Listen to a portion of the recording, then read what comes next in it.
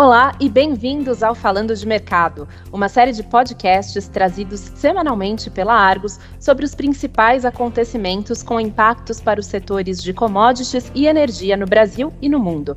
Meu nome é Renata Cardarelli, editora assistente da publicação Argus Brasil Grãos e Fertilizantes, e converso com Fernando Valle, coordenador de projetos e novos negócios na agência marítima Unimar, sobre as mudanças na regulação e nos custos portuários.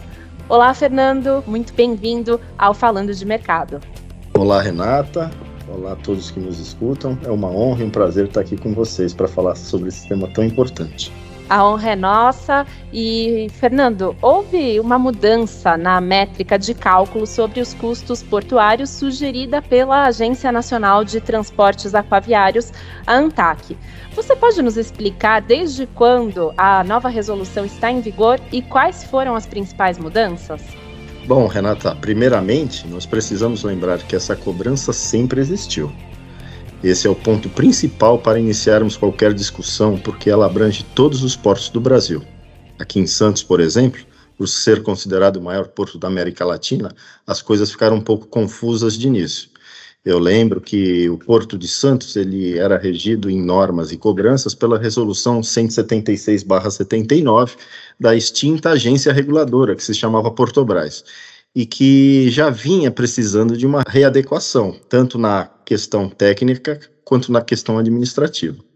Vale lembrar também que, apesar de termos uma legislação federal, os portos do país trabalham sob administração própria e as mais diversas interpretações da Lei 8.630, que é a Lei de Regulamentação dos Portos vigente, o que torna o assunto bastante complexo, né? Em fevereiro de 2022, a ANTAQ sugeriu uma mudança quanto à metodologia da cobrança. Essa alteração entrou em vigor definitivamente em julho de 2022, após algumas discussões de entidades ligadas ao porto. Basicamente, o que mudou foi a metodologia da cobrança, né? Onde antes era cobrado por movimentação, ou seja, a quantidade de carga, hoje é cobrado em função do deadweight de carga do navio. E aqui vai uma lembrança do que compõe o deadweight, né? O deadweight é o peso total de carga do navio. Nesse peso está incluso a carga, os consumíveis e principalmente o combustível total e toda a capacidade de água de lastro que a embarcação tem. Lembro também sempre que essa mudança afetou todos os segmentos portuários, seja granel sólido, granel líquido, cargas soltas e os navios de containers. Além da mudança da metodologia, essa mudança trouxe uma outra dúvida na comunidade portuária, pois ela caracteriza agora como responsável ao pagamento o armador ou seu representante, ou seja, a agência. Perfeito, Fernando. E com relação a essas dúvidas geradas entre participantes de mercado, como tem sido a condução e quem efetivamente tem ficado responsável pelo pagamento das tarifas? Então, Renata, como falamos anteriormente, a tarifa, que antes era certa por parte dos recebedores ou exportadores, passou a ser vista por conta do armador ou a agência. Fazia parte da rotina do porto esse pagamento. Não haviam questionamentos, pois quem importava ou exportava era naturalmente o responsável por pagar a movimentação da carga. Por enquanto, temos como procedimento para cada caso ser tratado separadamente com o seu cliente. E é claro que essa conta aparece em um determinado momento, porque a partir do momento que o recebedor ou o exportador se recusa a pagar, a agência informa o afretador, que informa naturalmente o armador, que consequentemente acaba incluindo esse valor final no montante do frete, que em alguns casos chega a R$2 por tonelada. Interessante. Então, acaba tendo um valor maior de frete, no fim das contas, né? E quanto à cobrança em si, com a mudança na resolução, a quantidade de escalas feitas nos portos brasileiros por uma mesma embarcação pode onerar mais a operação. Usualmente, embarcações que descarregam fertilizantes nos portos brasileiros fazem mais de uma escala? Então, Renato, o portal de inteligência da Unimar aponta que de janeiro a abril de 2023 tivemos 312 navios na costa brasileira, totalizando 505 escalas. Com esses dados, nós chegamos à conclusão de que cerca de 43% dos navios fizeram 2 ou mais escalas. Lembrando sempre que os portos que mais receberam navios foram o Porto de Santos, Porto de Paranaguá e o Porto de Rio Grande. Os números de 2023 apontam uma redução de quase 12% no número de navios na comparação com 2022 e uma queda de menos de 1% no número de escalas. Como referência, em 2022 tivemos 353 navios com 502 escalas. Ou seja, tanto o afretador quanto o armador estão tentando otimizar ao máximo o espaço possível a bordo, porque o volume de carga importada não reduziu.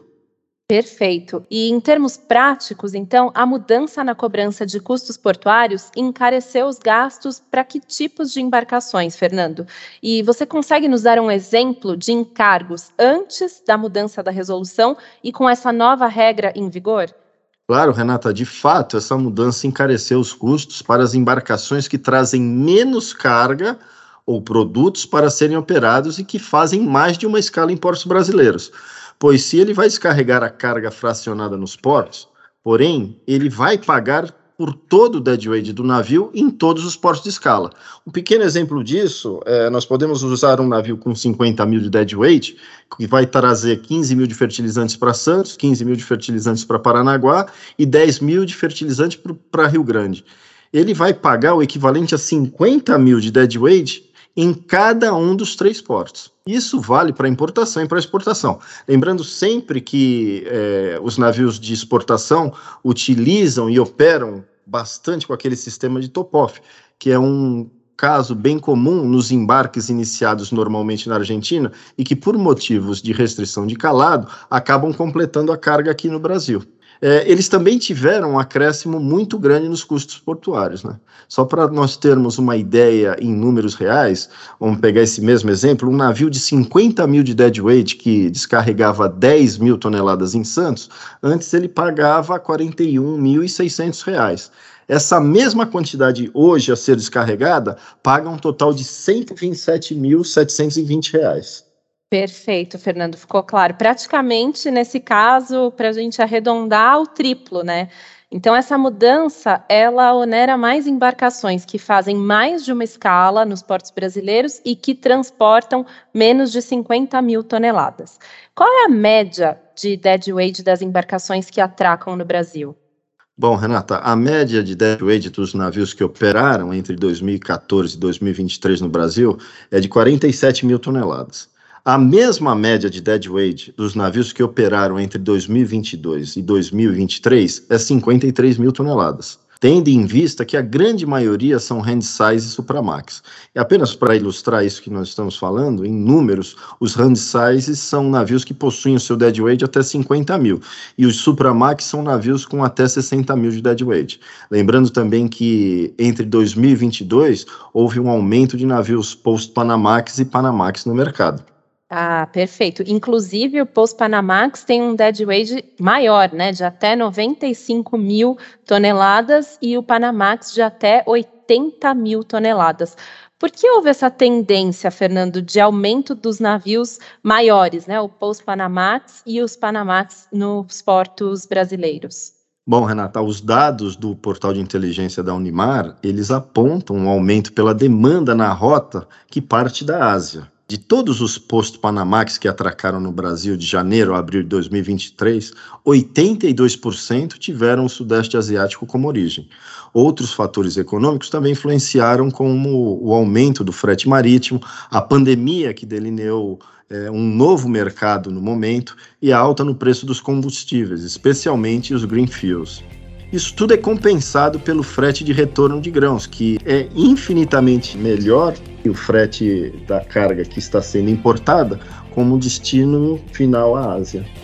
Perfeito, Fernando. Muito obrigada pela sua presença no Falando de Mercado. Esse e os demais episódios do nosso podcast em português estão disponíveis no site da Argus, em www.argusmedia.com/falando-de-mercado. Visite a página para seguir acompanhando os acontecimentos que pautam os mercados globais de commodities e entender seus desdobramentos no Brasil e na América Latina. Voltaremos em breve com mais uma edição do Falando de Mercado. Até logo!